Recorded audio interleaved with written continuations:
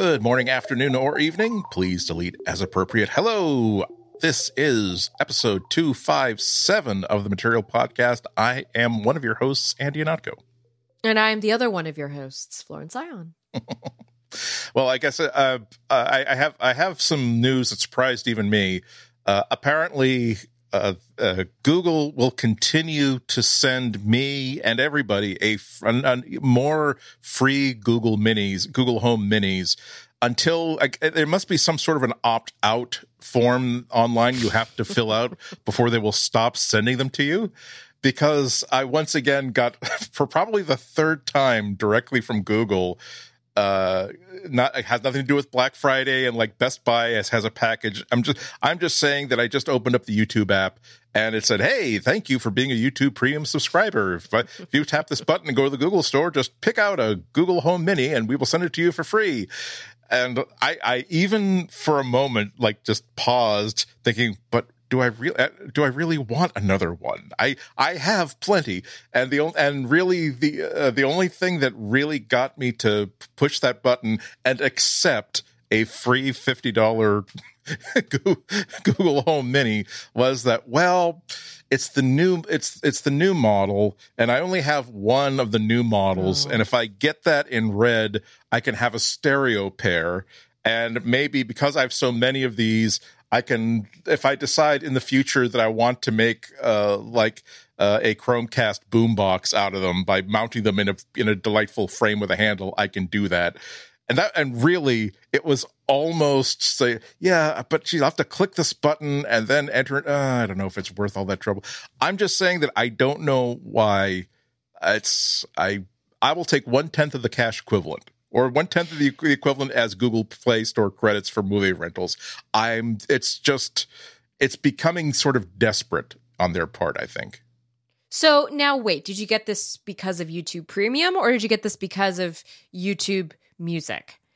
YouTube Premium. Because I have, okay, see, I did not receive this offer because I am not on that side of the wall in terms of YouTube things. I'm still over here in the free side, watching ads. Oh my God, you watch those commercials?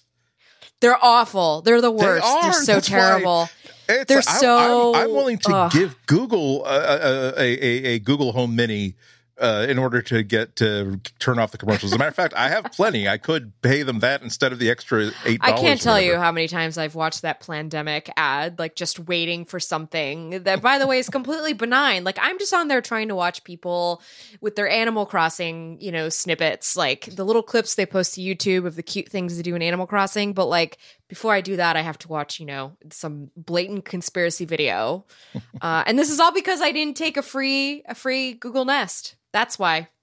Yeah, it's the easiest way to get money out of my pocket is to say, oh, by the way, we have a version of our service that has no ads. Boom, buy it now. Done. Here's my credit card. Even before they tell me how much it costs. Done. Take my money. I pay for it on Hulu. I pay for it on YouTube. I pay for it on music services.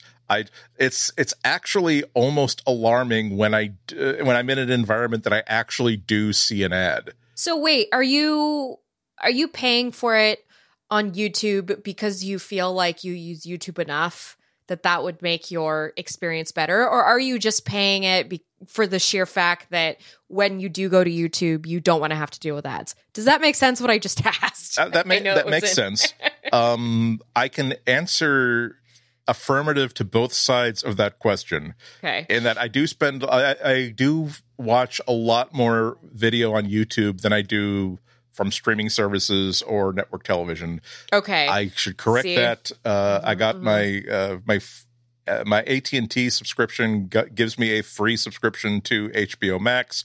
And at around 1 a.m. last night, I started watching the documentary series about the McDonald's the McDonald's scam, where the Why can't I remember that? I've been thinking about this for like 10 hours. Why can't I remember the name? Monopoly. Thank you very much. I don't know why that was stuck in my head. Oh, the Monopoly scam where someone was stealing all the right. Oh, and yes. So that might have tilted things in the favor of streaming video, but still. But what I'm saying is that I do indeed watch enough YouTube to make that worthwhile. But also, I do hate ads enough. Right. That, okay. But if below a certain amount of money, almost in principle, just to feel as though I'm getting away with something, because I feel as though, it's at this point, I don't even know how to deal with commercial breaks anymore. There's on my Plex server, Plex added a new feature where to people who like pay for Plex that, oh, by the way, we're also licensing you also get free Tidal, TIDAL. And it's like a free, there's free movies and free TV shows and free music.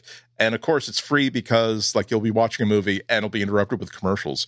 And I've lost the ability to simply, my lifelong training for this moment, which is since I was a child, this is when you put down the remote and go to the bathroom or do something else for 2 or 3 minutes, or even just mute it so you don't even have to listen to it until you see Chet Connors or whoever, the action hero, come back on. I've lost that skill. It's like, what? Why am I being shown some sort of a video game that I have no interest in? I didn't ask to see this. And so, yes. Wow. Okay. So, I was curious about that because that's why I don't pay for YouTube. So I'm not getting any free Nest Mini, but also just because I don't find this,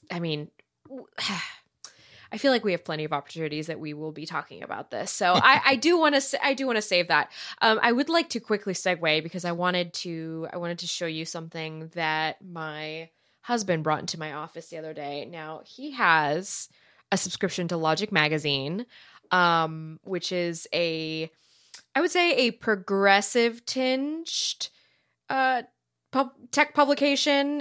It's very geared toward developers and people who are like working in tech versus those of us watching in out on the periphery. And so he dropped this off on my desk and he's like, I think this is something that you'd probably want to have in your library, which is The Making of the Tech Worker Movement. It's a pamphlet. The original article was actually published in early May. And I have the link for everybody in the show notes because I think it is very worth reading. So Ben Tarnoff basically summarized, I've only gotten a few pages / a few paragraphs into the actual article. So I haven't actually finished it to kind of give you the whole like rundown of the thesis. But it is a great, so far, introduction into like the current tech worker movement that we're seeing happening right now. And Google is the crux of this whole thing. So it is the example that is woven through this entire article. They talk about the massive walkout that happened in 2018 and just kind of how that movement is essential to every last bit of the tech industry. So it's not just for developers and, software engineers and their bosses. It's for like every single person that makes up this giant ecosystem. So I'm looking forward to curling up with this and I guess, learning more because I know that there's so much that I haven't read up on. I've become a headline skimmer. Just, in time, I had a baby. Like there's a lot of stuff I'm kind of a little behind on because I used to just read and absorb so much because I actually had time to do that, but I don't as much anymore. And I really like when I get like these little physical copies of things because, again, you can physically curl up with it and just kind of like really get into it and sit and think about it. And so anybody who'd like to join me can do that this weekend. I'll have the link in the show notes. on your recommendation, I will do that. Okay.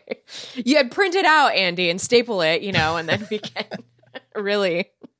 Well, see, I've been reminded of the great thing about reading stuff electronically because all it is it's like a bookmark in your bookmarks file, or it is something that a URL that gets sent to like Pocket or whatever. Right.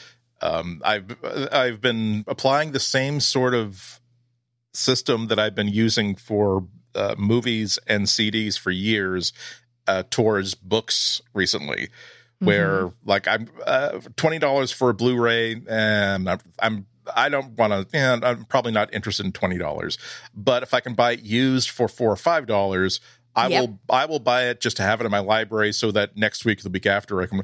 And recently, I started doing kind of the same thing with books, because the Kindle version of a book that I want to read is $10, but I can see that, or I can get a used copy of this for like $4 plus like $1 shipping. And I'm being reminded of one of the bad things about physical books is that now I've got like a chair in my bedroom that has like 9 books that I've been meaning to read, and they're just sitting there, and I can see they're like a progress bar that doesn't move. And I see it every time I wake up. And that doesn't happen with the Kindle app. So. Okay, I just need to say something, because you were talking about that, and I think a couple people are going to roll their eyes at me, but whatever. This is my podcast, so nah. Bernie Sanders has what's called a closed chair. Very relatable. Like, everybody has it. The chair in their house where everything just kind of goes on it. Yes.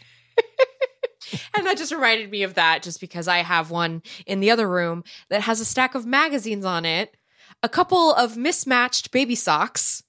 I don't know. She just kicks them off at random places of the house. And dirty pillowcases, because my daughter loves to spit up on everything, as babies do. Anyway, it was just reminding me of that. Hopefully I don't put this pamphlet in that pile. Like, hopefully I actually get to it, because it's next to my reading spot, the stuffed chair. So that's like where I will get to it eventually. So I have the physical version of that happening out in the room, but with like, quarterlies and whatever special editions of things. The stuffed chair is to like household tidiness as the 5-second rule is to eating. Yes. It's like, we know it's not ideal. However, no harm done, really. It's yeah. And now the problem is that when I add a second chair, or when it's the pile of where it's more being honored as a set of coordinates on the floor. Where somewhere underneath that pile of boxes and clothes and books is a chair that's probably or an has AirPod. My winter coat from 2005. Yeah. Oh wait, what was it that you were missing? It was the AirPod, right? Yeah. I still have the case.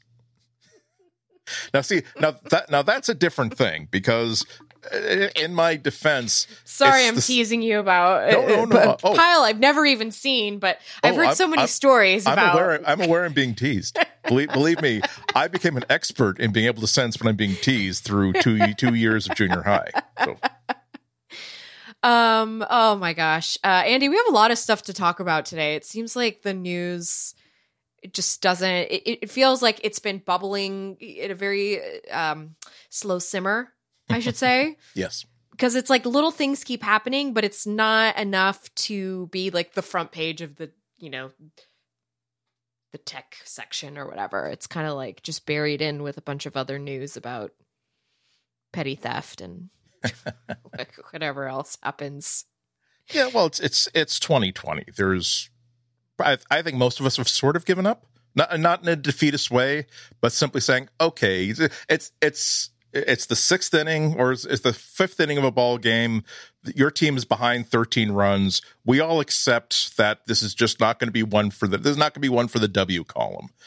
And you still play, and you still enjoy being outside in the fresh air and being off with the crowds, but you just simply realize, okay, this is not going to. So that really takes a load off, I think, and kind of encourages us to let's, so long as we're tearing up all the wallpaper in the bedroom, let's also take care of the carpet as well, because it's not as though we're not going to be messy. Well, speaking of messy, one last thing before we take a break. I, as well as you, have said such nice things about Chromebooks and the Pixel Book. I had a more feet on the ground experience this morning, where I'm in the living room. I've got my morning toast and beverage. I'm continuing to watch this Monopoly game series on HBO, and I get sent a contract that I need to sign and return. and realized after 30 minutes of like of typing in a reply to this email that had this Microsoft Word document attached. Say, oh, that's no, here you go. Great, thanks for saying all the terms look good. Here it is attached. I had to after 30 minutes, I had to go tab back into my mail window, delete that, and replace with the phrase, after 30 minutes of trying and failing to get my my Pixelbook to open this document so that I am able to sign it, I have failed to do so. Let me amend that then to, I will sign this and return it to you later in the day where I'm behind my MacBook. And I'm sharing this with everybody because there's it's yin and yang. For every heads on the coin, there's a tails on the coin. For every compliment that I would like to give, to genuine compliment to the Pixelbook, there are times where I'm just feeling like Microsoft Office is probably the most well-backed, most important suites of software in the entire world. And the fact that the fact that I had to download the new version of Office for the Pixelbook, that's on me. I'm not even counting that again. I did not even start the clock until that was installed. But the fact that it really, even Microsoft with all of its resources, and having this whole business scheme now of saying Office is now a service, it's not a software. We want to make sure that no matter what device you're on, it will work. The fact that I launched this thing after downloading it and still wants to be on a 2011 era phone screen, that disappoints me. And when I maximize it and I'm still getting a stretched out 2011 phone screen sort of layout, and it wouldn't even open the document, which was a standard DocX format document, let alone allow me to sign it. I was disappointed. I'll be that blunt. I was disappointed. My elan was dampened, shall we say. So now, is this a failing of the Chromebook or a failing of Microsoft? I would say a failing of the entire ecosystem. It says something that Microsoft, again, with as many resources as possible, and also, I would dare say, the ability to get a phone call returned if one of their developers on the Office team were to call Google and say, hi, we would like as much help as possible porting Office over to Android so that it works on all sorts of size screens. I would say that they could do that if they were so motivated, but they don't appear to be so very motivated. That seems to be either an evangelical problem on Google's part, a insufficient number of spits given on Microsoft Office team's part, or just part of the fact that this was happening in 2020. I don't know which one. I'm just putting all three out there. Can I suggest that you do the Chromebook user thing to do, which is find a workaround? Yeah, see, I keep telling people that I would love to have stuck using my iPad, but gosh, there are times when you need a file system and you need a real keyboard and a trackpad and a more. It's and I'm sure that I haven't tried it yet, but given that it couldn't have possibly gone any worse on the Chromebook, I have to assume that it will go better on the iPad. So, okay, why not tap into the power of Linux and download LibreOffice, which is what I did on the Chromebook? It's a Microsoft Word document, and I downloaded a Microsoft app, a Microsoft version of Microsoft Word. I shouldn't have to say, oh, that was your mistake, downloading a Microsoft product to open it and sign it. I know, but sometimes I have to fill out invoices with Excel spreadsheets that only work in Excel because of, some automated system that I have to submit it to. And I found that LibreOffice helps me get around that without me having to do anything with any sort of license. Because I'm a freelancer, okay? I have a kid now. I can't just spend money on software like I used to. So, then we just go for the open source version and just thank God for the bustling, dedicated community that keeps these things going, so that all I have to do is run a couple commands, boop-de-doop-de-doop. You just copy and paste from the internet. It does it for you in the command line, and then boom, you have LibreOffice on there, and it runs like a native app. it just feels like at that point, it's simpler for me to just root through my desk drawer, find a dry erase marker, sign it on the screen, take a photo of that screen with my phone, and then email them the photo. If that's my goal, just to make sure they get back a signed version of this contract. I also have another tip. I just want to round this out with one more tip, because I feel like somebody listening to this might be having a similar issue with the Chromebook, and I just would like to, my whole job is helping people figure out how to use their stuff. You are well known for that, and you're also very good at that. Thank you. And I was going to ask you if this is something that you have to submit as a PDF, because I know of a great PDF extension that works with Google Chrome, and it's because it's the cross-platform. I use it on the browser, on my PC, and I use it on the Chromebook. It's called Kami, Kami, and it's $1.99 a month. Excuse me, it's $1.99 a month, and it's like one of the greatest PDF editors I've ever used. And it lets you store your signature, which I do. And so you just go and you like paste your little signature that you hand wrote out. Anyway, I hope that's fine. Again, there are workarounds. I just realized that in this same building, in the very next room, I did have any number of computers that are well capable of doing this. And so, for anybody listening out there who only has if I were in a hotel room and somebody who is a known deadbeat out of the blue has decided to like pay me money that they've owed me for 10 years, and I didn't want to lose any time, then yes, I would have definitely done that. But it was a simple, common transaction of which many people engage in with a computer that they spend hundreds and hundreds of dollars on lots and lots of times. I want to add one quick other little thought before we move on, which is just think about all the parents out there who had to buy Chromebooks because of the quarantine and like having to move schooling to home, and maybe not the schools couldn't provide the requisite Chromebook needed for all this stuff. Like think about all those parents and new Chromebook at home users out there. Like I'm really thinking about them and all of these little things, because you and I we'll find 7,000 workarounds to do anything, and for us we'll be like, oh yeah, it's fine, I'll just do that 7-step thing. Like I've done worse in life kind of thing. But for other people, it's like, this is not user friendly, I can't do this one thing. It's Also, we have the additional advantage that you and I both come from hearty immigrant stock. We're both from like that Eastern European, like Western Russia sort of. We are built for winter warfare. We're built to survive really, really bad winters in which the crops simply don't come in and we feel as though we've been forsaken by God. We have this genetic proclivity for saying, well, of course.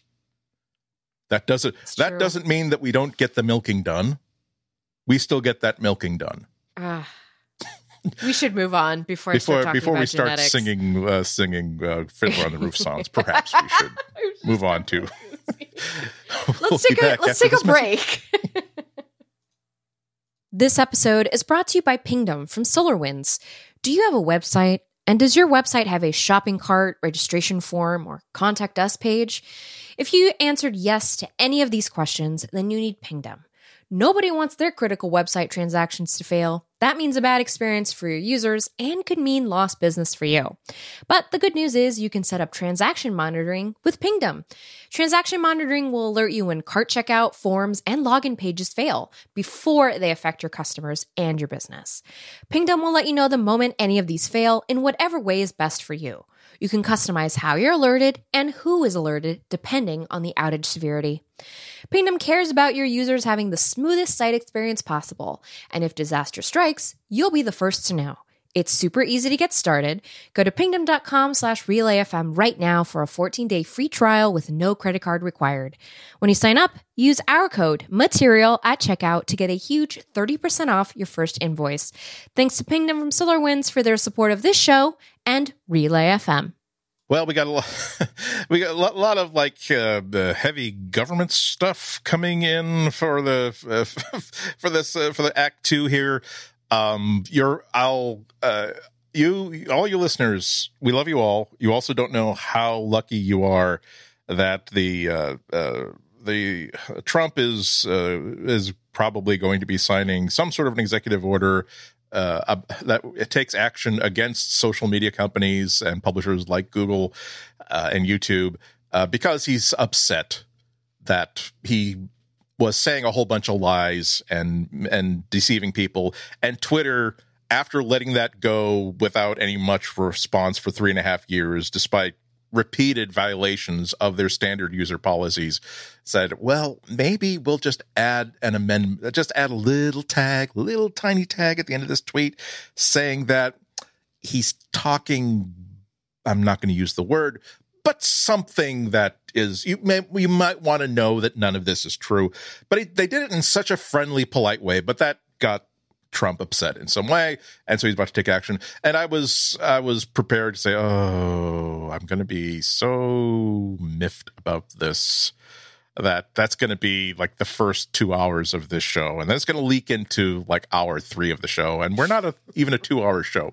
But that's, although it seems like he's going to be doing this thing, it hasn't been announced, or we haven't seen the text of it yet. So dodged a bullet there. Maybe I will have calmed down enough next week to simply say, and now let's dig deep into how this will affect as a practical thing, given its lack of enforceability and the fact that it's already been challenged on many fronts by seasoned lawmakers about the limits of the executive powers.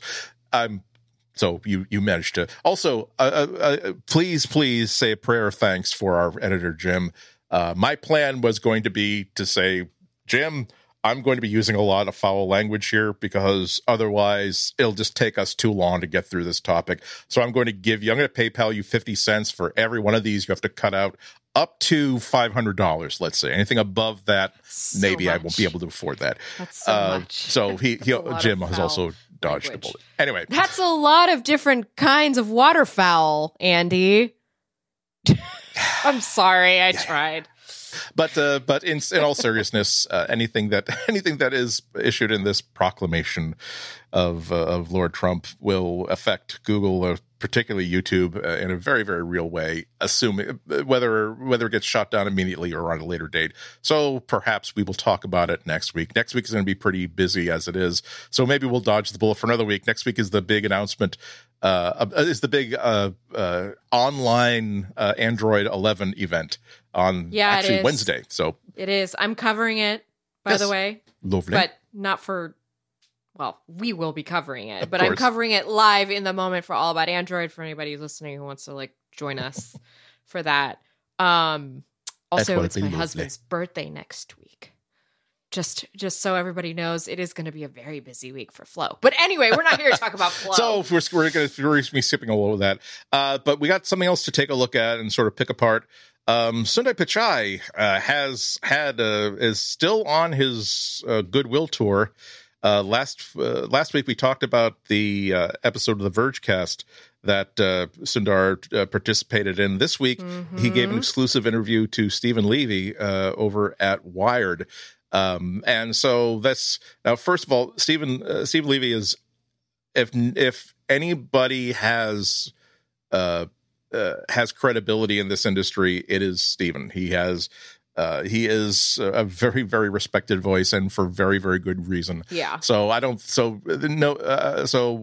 when I talk about how interesting it is that Alphabet/Google has found time in Sundar Pichai's schedule for not one but 2 exclusive interviews, it's not because they think that Wired is a soft touch and a softball interview. As we will find out, he did ask some really pointed questions here, but it does cause us to reflect upon the fact that clearly Google feels as though they need to get a human face and a human voice in front of Google in the times that are to come ahead. I mean, it's two massive profiles of Sundar Pichai basically back to back one another. So maybe The Verge and Wired have slightly different reader bases, but the Venn diagram of the two like meets up very much in the middle. And so it was a very interesting turn of events. Like because right after we had finished recording last week's episode, this came out, and I just kind of was like, really already? Like, that was really quick. Like, we just got done talking about this in another publication. But Andy, it turns out that there were some things that did not cross over from the Verge interview. Yeah, and for all of this preamble, it's possible that because of the disruption in regular schedules, that certain like regular like locks on his time are now flexible, and someone said, "Oh, what the heck? Why not?" He's just at home. Yeah, well, like the he's rest still working. of us. This is the sort of thing that occurs to me anytime this sort of thing happens, because you cannot imagine how expensive and valuable 1 hour of a CEO's time is, even if they're not one of the top tech companies in the entire world. So it is significant when a company is making a CEO available multiple times. If there's another exclusive time to hit next week, that will be super interesting as well. But we'll end that here because, like I said, he did a really good job. There's some tidbits here that I decided to sort of single out here very quickly. He was asked about Google's workforce perhaps working from home permanently. Twitter and Facebook have both said things like, "Oh, well, we're trying by the end of the decade, by the time this decade is out, we will put an employee in his or her rec room developing the next version of." He's saying his comment was his reaction to. I'm shaking my head at Andy in a very friendly manner. Anyway, just so everybody knows. Oh, come on! I'm a New Englander. If I had a CNC like toy with like my mother's top phrases, one of those top 8 would be, "Look, few people have suffered as the Kennedys have suffered." Yes. Anyway. But enough about that. But interesting. But he's saying that there's a difference between the situation right now, in which mostly the teams that are working together from their individual homes are teams that work together all the time anyway, and what will have to happen in the near future when you have 2 different teams, people who almost never talk to each other. Will they be able to really get stuff done through a Google Meets window, as opposed to being all together in the same room and interacting that way? So as I say, we are going to have research, surveys, learn from data, learn what works. More important to me, Steve asked about whether there are going to be cuts or layoffs coming in the ad division, given that the ad market is starting to contract because of the situation. He's saying, I'm quoting here, "We are moderating our hiring plans, but we are still bringing in people. That doesn't mean we aren't looking for efficiencies. We're looking at areas where we can course correct, where we can be more efficient, where we can streamline." And that caught my attention because one of the things I'm kind of curious about is it's obvious to hope that, hey, maybe employers are going to be a lot more flexible about where people get their work done, that maybe they can work from home and only have to come into the office like once or twice a week. The thing that I'm concerned about is that this will cause a lot of management to say, well, you know what? If we get people to work from home, they're probably not going to be working just 7 or 8 hours a day. Maybe we can get them to work even longer hours, and maybe we can fire a whole lot of people and put the work on fewer workers. So I'm hoping that doesn't really happen. Whenever I see a CEO saying, using words like, "Where can we be more efficient and streamline?" That's when if I worked for that company, I would start stealing Post-its and copier paper and stuff like that. He was asked about antitrust, and he answered that with a non-answer of heroic proportions that doesn't bear repeating. He was asked, how much are Larry Page and Sergey Brin now involved in the business now that they are sort of like founders emeritus status? And he described it as a really informal and a conversational kind of relationship. quoting again here, they are not conventional thinkers. There is value because they are not involved in day to day. Sometimes it's always refreshing for me to talk to them because we talk with different time horizons. And there he was indicating that whereas he as a CEO is thinking about, okay, well, we need to get this to market in the next year. We're investing in AI so that will develop in the next 5 or 6 years. Whereas like Larry Page is thinking along the lines of, now, after we patent the technology of brains in glass jars, we're going to want to have them just float in midair. Now, that's not going to happen for another 200 years. I'm not quoting anything here, but you get the idea. Well, I also found interesting that he said that he just talked to Larry a few days ago. So it's not just a sort of like how Steve Wozniak is technically, I think, still an employee of Apple, even though he has absolutely nothing to do with the company. But that's good. So sometimes the best place for a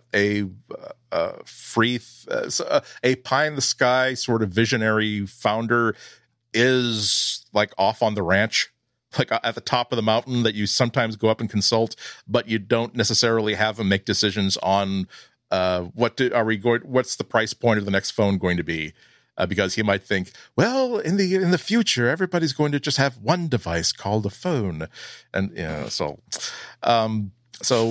but that inspired the follow-up question: is Google still googly?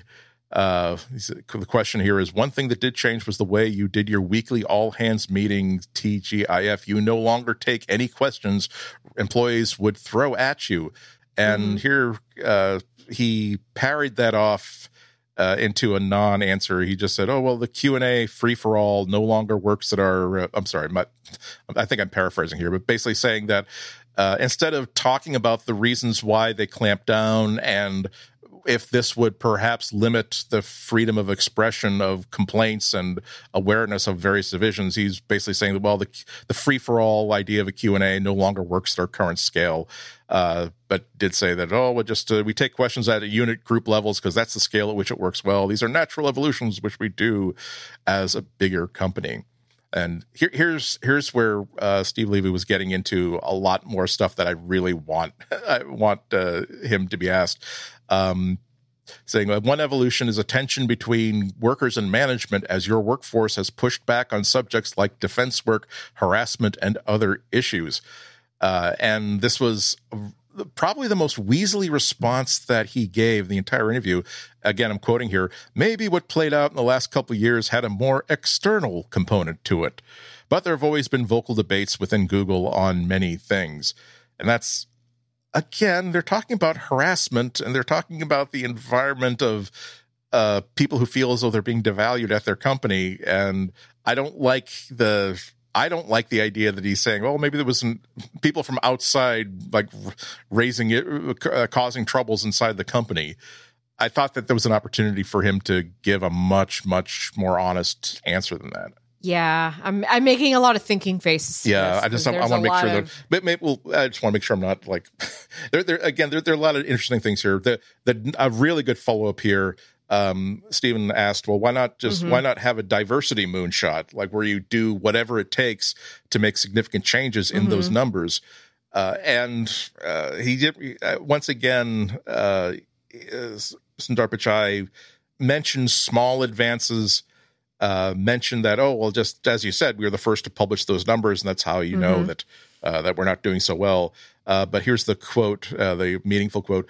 Quote, one of the things which makes it hard to move the numbers is that we are growing a lot, but I absolutely accept the premise that we all need to improve. We are all asking ourselves the question, what would actually move the needle more, and what are the bigger things we need to do? Which is nice because he is acknowledging the scale and the scope of the question. Also, that this is something that needs to be. They need to change the environment, the temperature of the room inside Google. It's not about we've got rid of those. We're initiating some new policies and we've gotten rid of those bad apples. It's no, you have a cultural problem that needs to be addressed. But then he disappointed when. Stephen Levy sort of asked as a follow-up, saying, well, what are the actual numbers? What are your targets in trying to achieve movement on this, and what are you actually achieving? And the quote here is, on these areas, we took a long-term view, so we don't have specific goals. Our numbers are much below where they need to be, so we have a lot of room to make up. Again, a good opportunity for Sundar Pichai to make a really qualitative statement that I think that I'm not going to say we. I'm going to say I'm speaking only for myself. That I really want him to be quite explicit about the scale of the problem, a timeline for what he wants to achieve, and how we will know that they're making progress on that timeline. Because the ink is rarely dry on the latest story of bad news coming from the workplace inside Google before the next one comes off the presses. So this is not a time for him to hedge. This is not a time for being vague. It's like, how do you figure this out? Even if you don't know what to do, how are you exploring that and trying to figure out what to do? So I have to say that I was pretty disappointed in that. He was asked about China, was reaffirmed that he has no plans. They have no plans to offer any of our core products in China. The follow-up was, well, what about that search engine? Is that dead? And he used the actual question, is it dead? And the quote here is, we have no plans to offer search in China, which isn't the same as saying that a Chinese search engine project is dead. It just means that it could mean that we are working on it, and we want to have it staged and ready to go as soon as we feel as though the climate is right. It doesn't mean that if we decide to do it, we would have to start all over again. So that's kind of disappointing. Now here's where a really timely question came in. He was, of course, asked about Trump, which is a topic that of course came up in the Vergecast interview last week. Mm-hmm. And he was asked directly, if the president spreads misinformation on your platform, would the discussion of whether or not to remove the post bubble up to you? And he said, well, YouTube normally handles that stuff, and we also rely on outside groups to help them decide on individual policies. But ended with the quote, but yes, I am definitely in some of the debates as needed. So he didn't say definitely. He was asked another question, like, would you be prepared to block a Trump speech or statement that gives dangerous medical misinformation? And as we all know, this has been happening left and right, as he's been encouraging people not to use masks, encouraging people to violate state orders to not congregate in large groups, recommending an unapproved and possibly dangerous drug to counteract coronavirus and its effects. And he gave a very, very safe answer. I'm going to quote here again. I don't want to answer hypotheticals. In general, it's really important in a democracy that as a company, you support political discourse. Our role is to surface news stories actively in context around any of these things, which I thought was weaseling out of things. 100%. I've just been sitting here listening to you, thinking about how there's no solution to this right now that will satisfy you and me. Andy, you and I. I'm talking about the two of us right here, okay? Everybody who's listening right now is privy to our conversation, because I don't want to speak for everybody. But I am speaking for myself, which is to say, again, there is no solution that is going to come up right now for what is happening in real time. I think we're going to be talking about that a tiny bit in the next segment, just based on like what's going on right now with Trump and Twitter and this fact-checking thing, et cetera, et cetera. We will get to that, but it's just making me think on a higher level, the fact that since the Trump administration has come into play in America, that a lot of the policy making in tech, we're starting to, let me back that up. We're starting to see the holes in the policy making in the way that tech makes policy around what's going on with the world. So that is to say, we're starting to see what is actually just fruity kind of sentiments. Yeah. Fruity scent. I meant to say frilly sentiments. I'm actually like thinking and trying to like think of the words. This is a very hard thing for me to do, apparently. Fruity, flowery, yeah. Flowery, I think, is what I meant to say. Anyway, what I'm trying to say is we're starting to see the cracks in the pavement, y'all. It was one thing for back in the day for tech companies to say, we support diversity, we support these people, we're going to do this initiative, we're giving money to this organization. But now that they actually have to like take a stance, that's not going to happen, because ultimately when it comes down to it, business is the first priority, not the people. That's kind of like a thing that we've been talking about in terms of just like corporations. And this is why like corporations are not people. And, I'm sorry to whoever is exhausted by that sentiment that is listening, that I'm bringing that into this conversation, but that's effectively what's happening. It was very easy for Silicon Valley to say like, look at us, we're different, we think differently, we do these things differently. But when it comes down to it, there's no muscle behind that machine. It just is what it is. It's, there's money to be made, and the only way to keep that churning is to kind of play it safe. Yeah. So, because when you're talking about the president of the United States saying these things, it complicates the matter 100 times more. And that's what makes this whole thing very difficult to talk about, because so many people out there feel a certain way about America and the way politics are done, but we're starting to just see how this is all imploding. Okay, now I think I'm getting too intense, and I apologize. It just feels futile sometimes, because it's like I want an answer that is satisfying, but I know that it's not going to happen because the stakes are so high, and like you really have to, the stakes are just so high, and that's when you start to see the reality of the situation. Yeah, it is. I certainly wouldn't want to be in Sundar Pichai's position and if I were asked directly a question that whose answer might even further antagonize an easily antagonized person, and I have the option of saying something safe, I probably, knowing that my sum total of response to the situation is not going to be encapsulated inside one answer to one question in one interview, that I've got a lot of other things that I'm doing. I don't blame him for playing it safe there, but it's. That's balanced. And I'm not just talking about Google and YouTube here, but every single service that's available to Trump and anybody who has that kind of political power.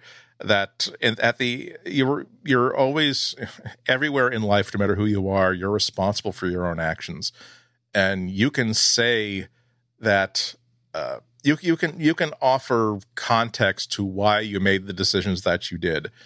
And that might gain you reasonable sympathy and acknowledgement that you were in a very, very tough situation, and there's nothing wrong with that.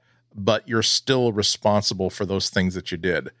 And this is something that's weighing very, very heavily on particularly the head of the CEO of Twitter right now, where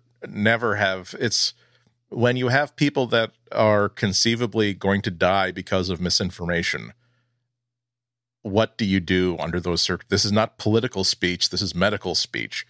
And we have, it broke my heart a little when I saw a video from, I think this is from the video that everybody saw. I think it was from Alabama over Memorial Day weekend, that just this water park or water attraction that had like just seemed like thousands and thousands of people, like, and not observing any sort of safety regarding coronavirus whatsoever, and being interviewed by a reporter whose attitude was, well, the president isn't wearing a mask, so I figure that must be safe not to wear a mask. That really breaks my heart, because this is, I don't think people are necessarily stupid for not doing social distancing or not wearing masks, that sort of thing, because oftentimes they are relying on source avenues of information that used to be bulletproof, meaning even if they were wrong, you were not wrong to believe this person when they said that, hey, this is the example that I'm setting, please follow my example. And so I don't, at some point, the coronavirus is going to be the most heavily and deeply analyzed set of annual statistics in medical history, probably. And we are going to be able to determine that here is how much longer this persisted because of this particular piece of disinformation. And here is what happened when these people were encouraged to do this and go to this event. And maybe even there's going to be ability to say, here's how many people died because of that. And the number, then the math is going to be published, and anybody can hammer on them as long as they want.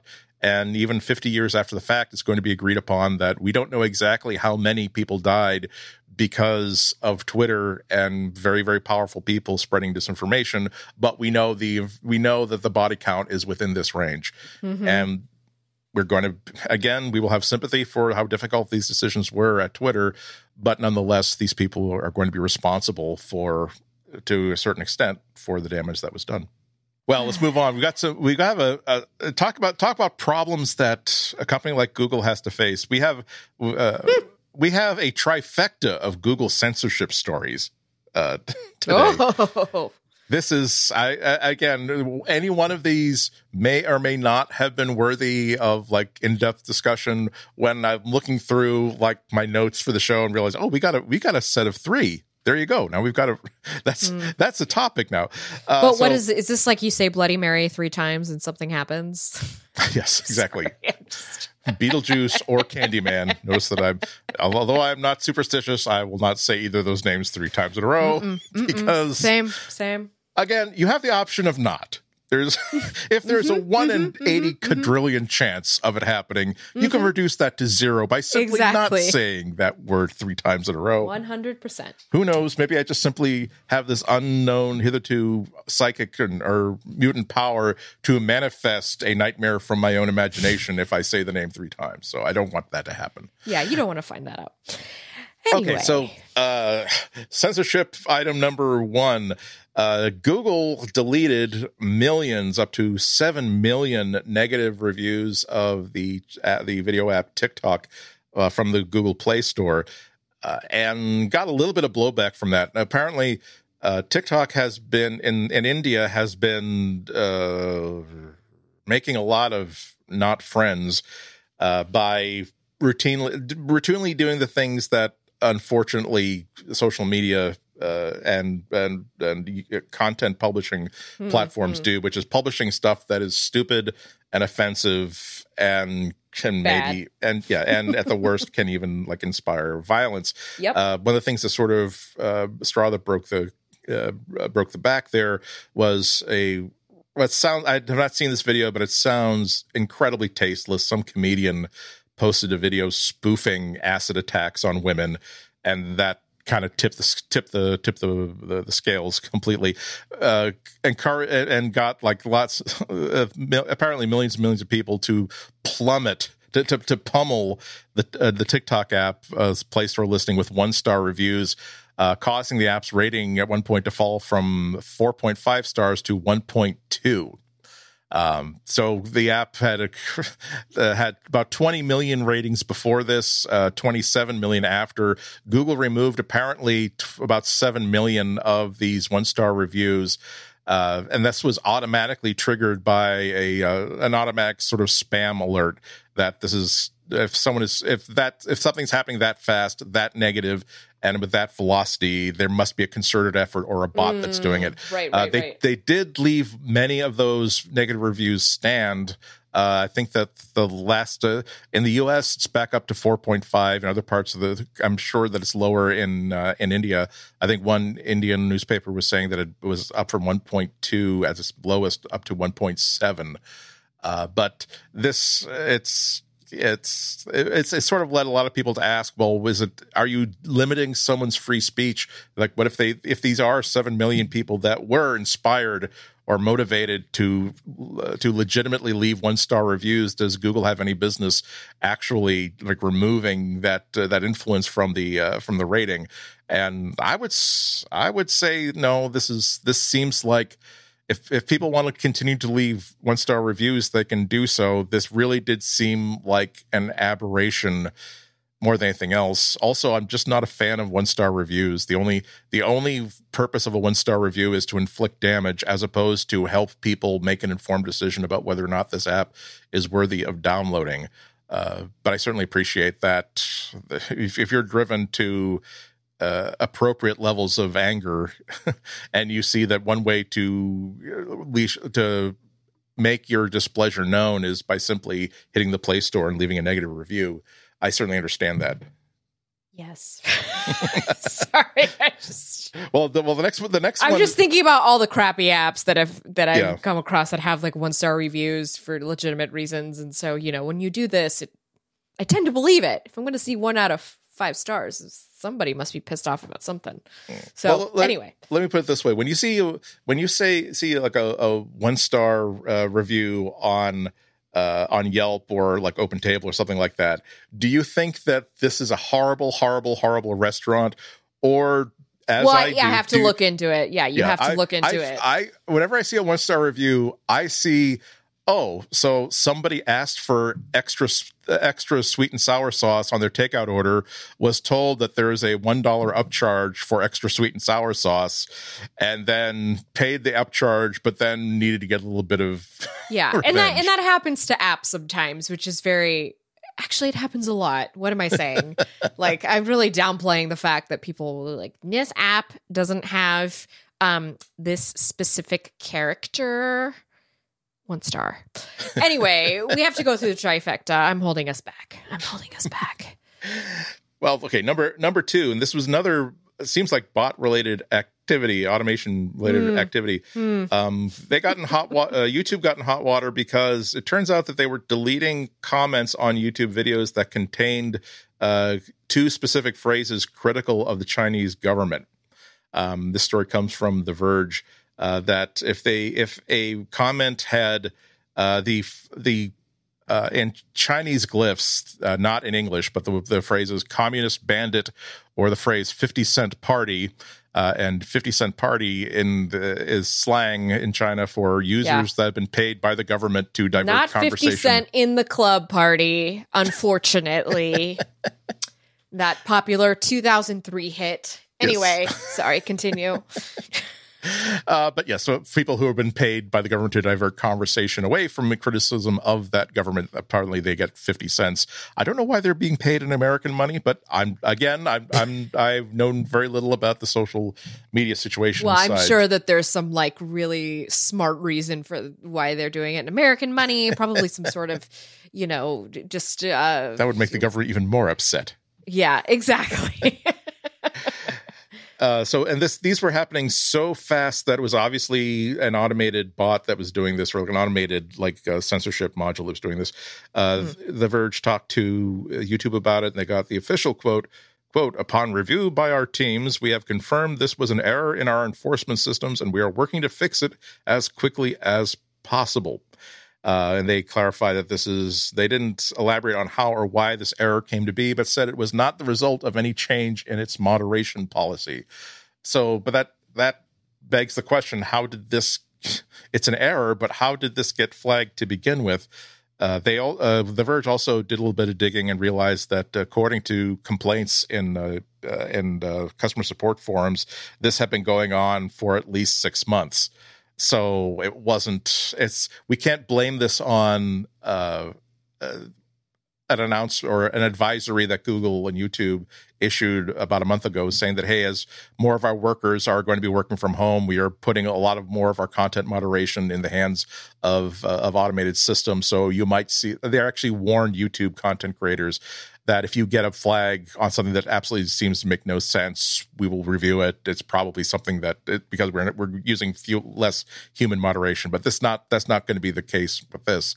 So yeah, it's not as, I don't know, it's not as suspicious with Google, given that they have so little to do with China to begin with.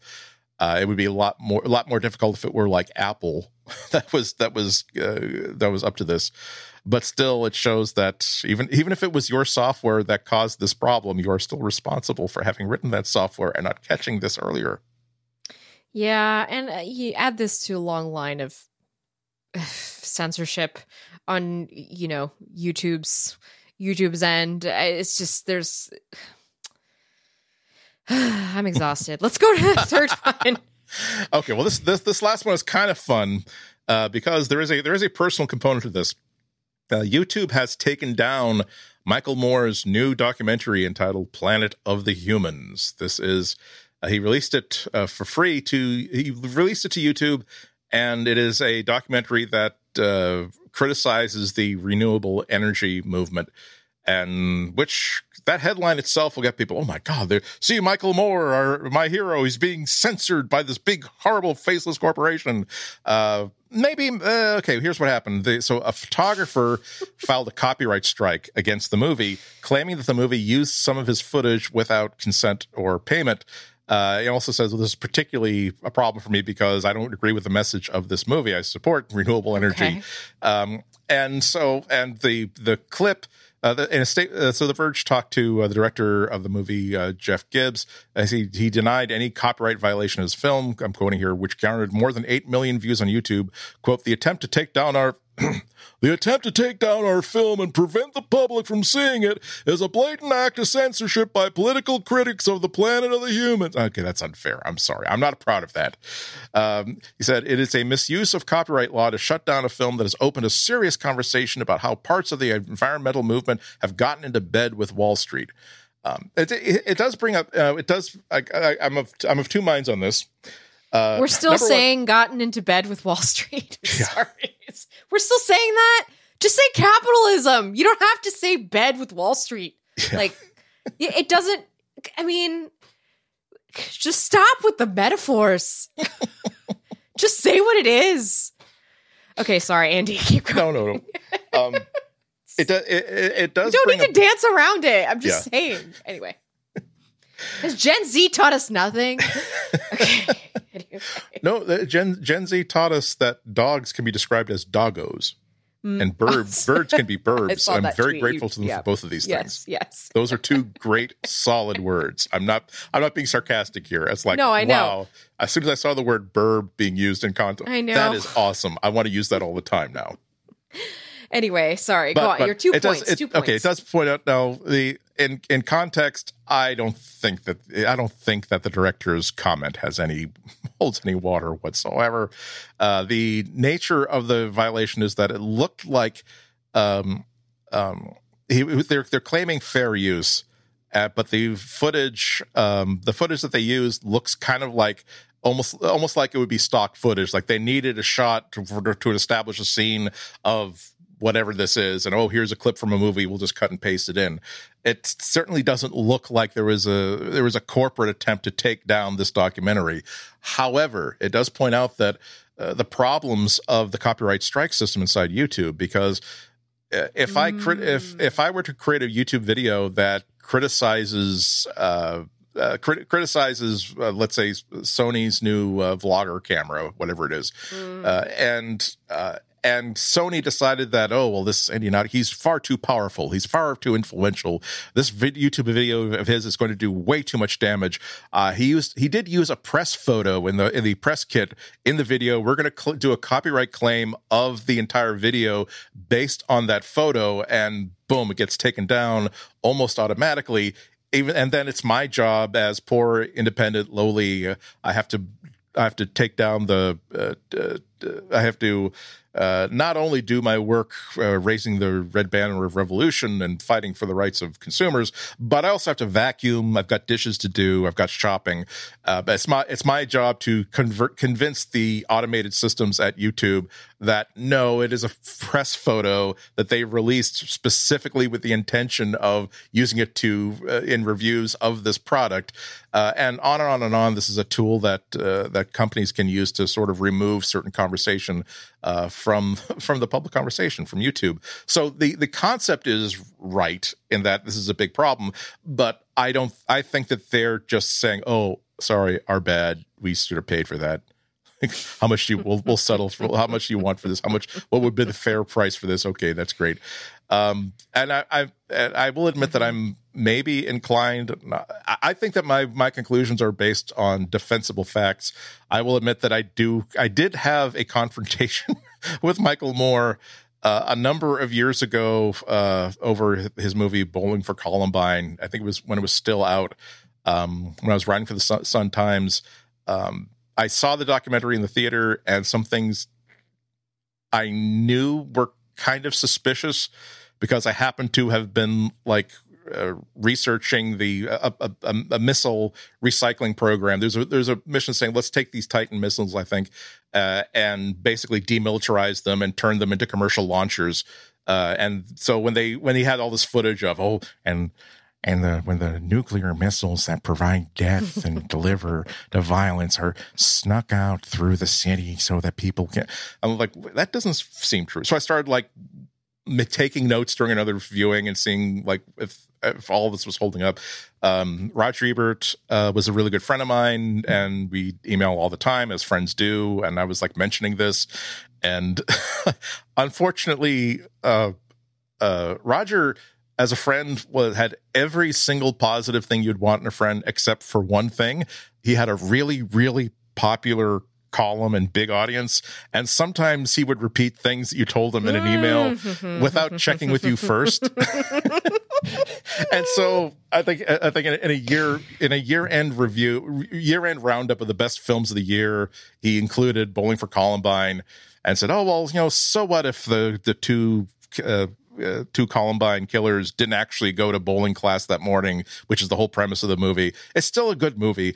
And Roger forwarded to me the email that Michael Moore sent, which is, "Well, gee, Roger was surprised and a little disappointed that you had mentioned that, because I will helpfully explain to you how all of this worked." Yeah, and so. And so Roger forwarded it to me, and I said, "Okay, let's tell him, you give him my name and tell him that that I'm the one who's talking to him about this." And the email that Michael Moore immediately sent to me was, instead of, "Oh well, I'm sorry, and I think there's been a misunderstanding," like, "How dare you!" And so I of course go back into, well, this is gold. But also, like, I need to get like information from him. So, well, here are some things that I've been looking into. I've talked to the investigators, and I've talked to this expert here, and I talked to these two people that you interviewed. And he was responding to like the claim that the two killers, again, were at bowling class. That the opening of the movie was, but these two children who went to bowling class in the morning, and what caused them later in the day to, and so, well, it turns out that they didn't. And here's why the investigators conclude, because I was talking to the investigators, and when you ask, you can often get a sense of the validity of someone's statement by how they respond to a request for clarification. Mm-hmm. Where the investigators replied, "Well, here's exactly how we came about that conclusion. We didn't have proof that he wasn't there, of course, because you can't prove a negative. However, and then I have to learn about how bowling leagues score team play." That the bowling class used standard bowling league scoring, where if someone is a member of a team but didn't show up, they fill out a scorecard for them but leave it blank. And the investigators, for this example, they found in the teacher's records a blank scorecards for both of the killers, thus leading credence to the possibility that to the conclusion that they hadn't been there. And so I mentioned this. And he said, "Well, who are you going to believe, the investigators or these two high school girls that I talked to that were remembering it from 2 years later and talking to a movie camera?" Like, he didn't say that exactly, but he did literally say, "Who are you going to believe, the investigators or these two girls who were like in the class?" And I'm like, given that they have actual evidence as opposed to these two, anyway. So he was very, these two poor girls who have been like super traumatized by like this. Oh my god! Yeah, and I'm just saying that he kept arguing with me, and he promises, "Oh, I'll send you documents that," and of course he never followed through with that. and he was just such a pill, start to finish, that I don't know how much involvement Michael Moore had in this movie, but I can say that if I have although I bury all prejudices as part of my work, I will admit that the prejudice that I've had to bury when reading the story is that if Michael Moore is associated with something, I'm saying you want to verify pretty much everything that you see in there. Yeah. And this is why you pay for journalism. Everyone out there is just exactly what Andy just talked about. Because it takes a lot of work to do this stuff. These are man hours. These are man hours to prove these things. But I did. And what do you get out of it? You get yelled at by an Oscar winner. Yeah. That's right. I mean, we don't have Oscars. But I will say, Andy, I appreciate that you did bring up the fact that, again, just bringing it back to YouTube here, that this does say a lot about how the algorithm works. And I think it is, and again, the same attention to detail that you had watching Bowling for Columbine is the same attention to detail that you had here, just picking apart the seemingly simple news story. But really, here's what's going on behind the scenes. Well, we're going to wind up the show with a bit of good news. Good news if you're looking to save money on phones. Bad news if you're looking for an uncomplicated decision path on whether or not you should buy the Pixel 4a when it comes out. Over the past week or two, the Pixel 3a and the Pixel 3a XL have been discounted super, super heavily. And we're not even talking about like refurb models. I bought my Pixel 1 a few years ago as a refurb for, I felt like next to nothing. I remember. And right now, today, if you go to Best Buy, you can order a Pixel 3a XL for $269 if you activate it today. $319 if you activate it later. I don't know if that means buying it without any sort of Verizon contract, but the fact that you can walk out of here with a Pixel 3a XL for $269 under any circumstances is pretty good. A week before, I was tempted a little bit. I had to think through whether or not to buy a Pixel 3a free and clear for, I think the price was down to $300, a little bit more, a little bit less, because for a $399 phone, that is a significant discount, particularly as well reviewed as the Pixel 3a has been reviewed. We're also, the decision tree there is also complicated by the fact that the Pixel 4a has been delayed, according to multiple rumors, until mid-July. If this had been a normal year, it would probably have been released at the same time as the Pixel 3a, mid-May, during the Google I/O keynote address. There's also a possibility that if they maybe they'll do it on June 3rd, again next Wednesday at the Android 11 event. But there are a couple different people who have a specific date in mind that they say it's going to be mid-July. I think they're saying July 13. I could be. I did not write that down, so I could be wrong about that. But also, mid-July anyway. I just have to say, I'm dubious personally about the hardware being announced next week, just because of who is leading the event, and it is the Android development team, not the hardware team. So it was very, very different set of people from the Pixel event that we had in October versus who is doing the event next week. Just for those the uninitiated.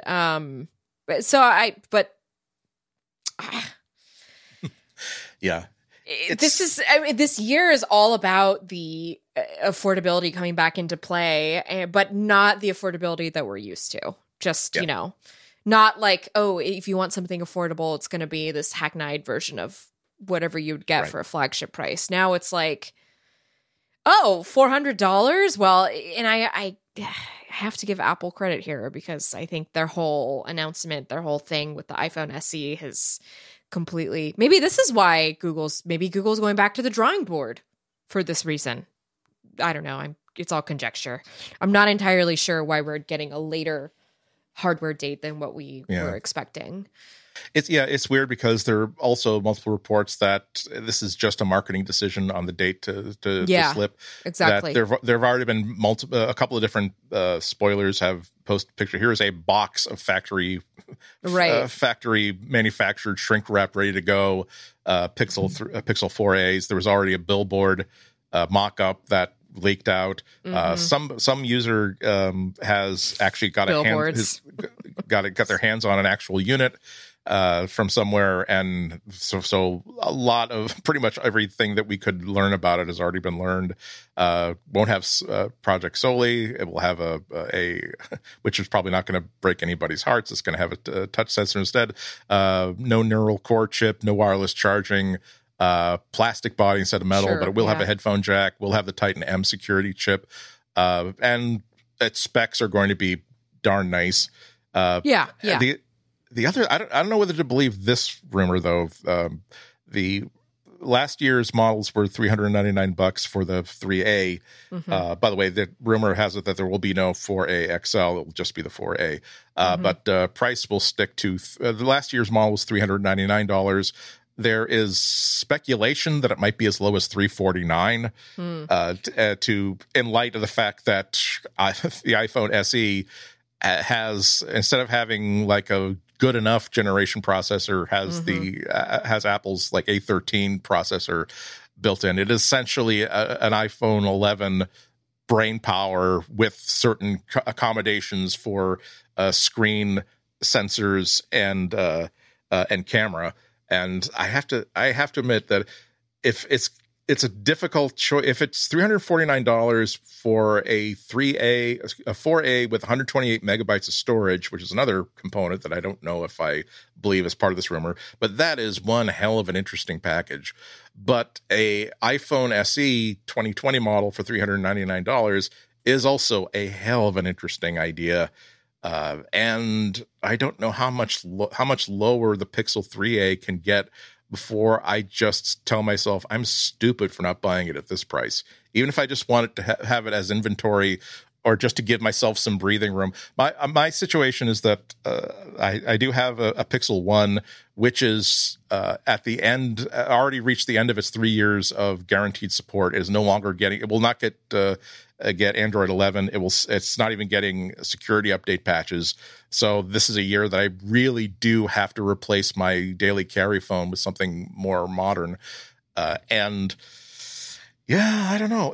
This might be a good year for me to not bother buying a $1,000 flagship phone and a $399 phone of any stripe that I can use for the next year or two, and then buy a $1,000 phone only if the next one I see really knocks my socks off. That is a very, very attractive sort of proposition to me. You should do it. And then you can truly walk a mile in those shoes, so to speak, and really understand what it is that companies are selling to consumers. That's why I think it's very important for us, you and I, Andy, to do that kind of work, because, and I mean this sincerely, I feel like we as reviewers sometimes go through these phones really quickly, and it's like, hey, this is great, but it's really the long-term usage of these things. Like, I'm going on year 2 of using the Pixel 3, and it's very interesting to see how it has aged, the things that are bothering me about it now, those kind of things. I think it's a very important part of our jobs that we don't really get a chance to do. And I love the 3A that I have. I have the cute purple one. Honestly, I hold on to it because it's really cute. And I just really love the design schematic of it. And so I feel like having that in my arsenal, that's something that I'm going to refer back to years later. Yeah, that's the kind of people that Andy and I we are collectors of these things. And so I like having these things in the arsenal to kind of harken back to. Plus, you could always use it as a reference device for something further down the line to see how something works. You know what I mean? And so I do think this is a good deal. And also, you're probably going to be waiting just like me to see like what Pixel 5 or whatever next flagship thingy is going to be. There's so many other flagship phones now that are much more interesting. Like, I'm really considering just having the OnePlus 8, the really pretty aquamarine one, as my daily driver, because they've done so much work with the camera. They've done so much work with the hardware. So this is an interesting year because as we're all stuck at home, 2020, I know there's all those memes coming out that's like, here's what 2020 is, and here's like what, here's what I wanted 2020 to be, and here's what it really is. I feel like what I wanted I think I might have already made this comparison all about Android, so I apologize to anybody who's heard this already, but 2020 was supposed to be a flagship phone, but 2020 is really going to turn out to be like Old Faithful here, keeping me going.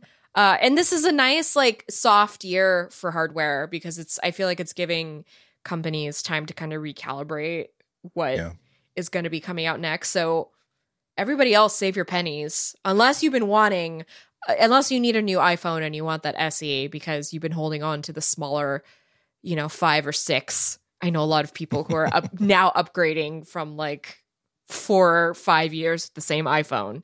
So yeah, it's complicated. Another thing that's sort of affecting my thinking is how surprised I was at that sort of blockbuster piece of news about Rick Osterloh 2 months before the release of the Pixel 4, saying, I'm getting the entire Pixel team together in an auditorium saying, I'm very disappointed in you.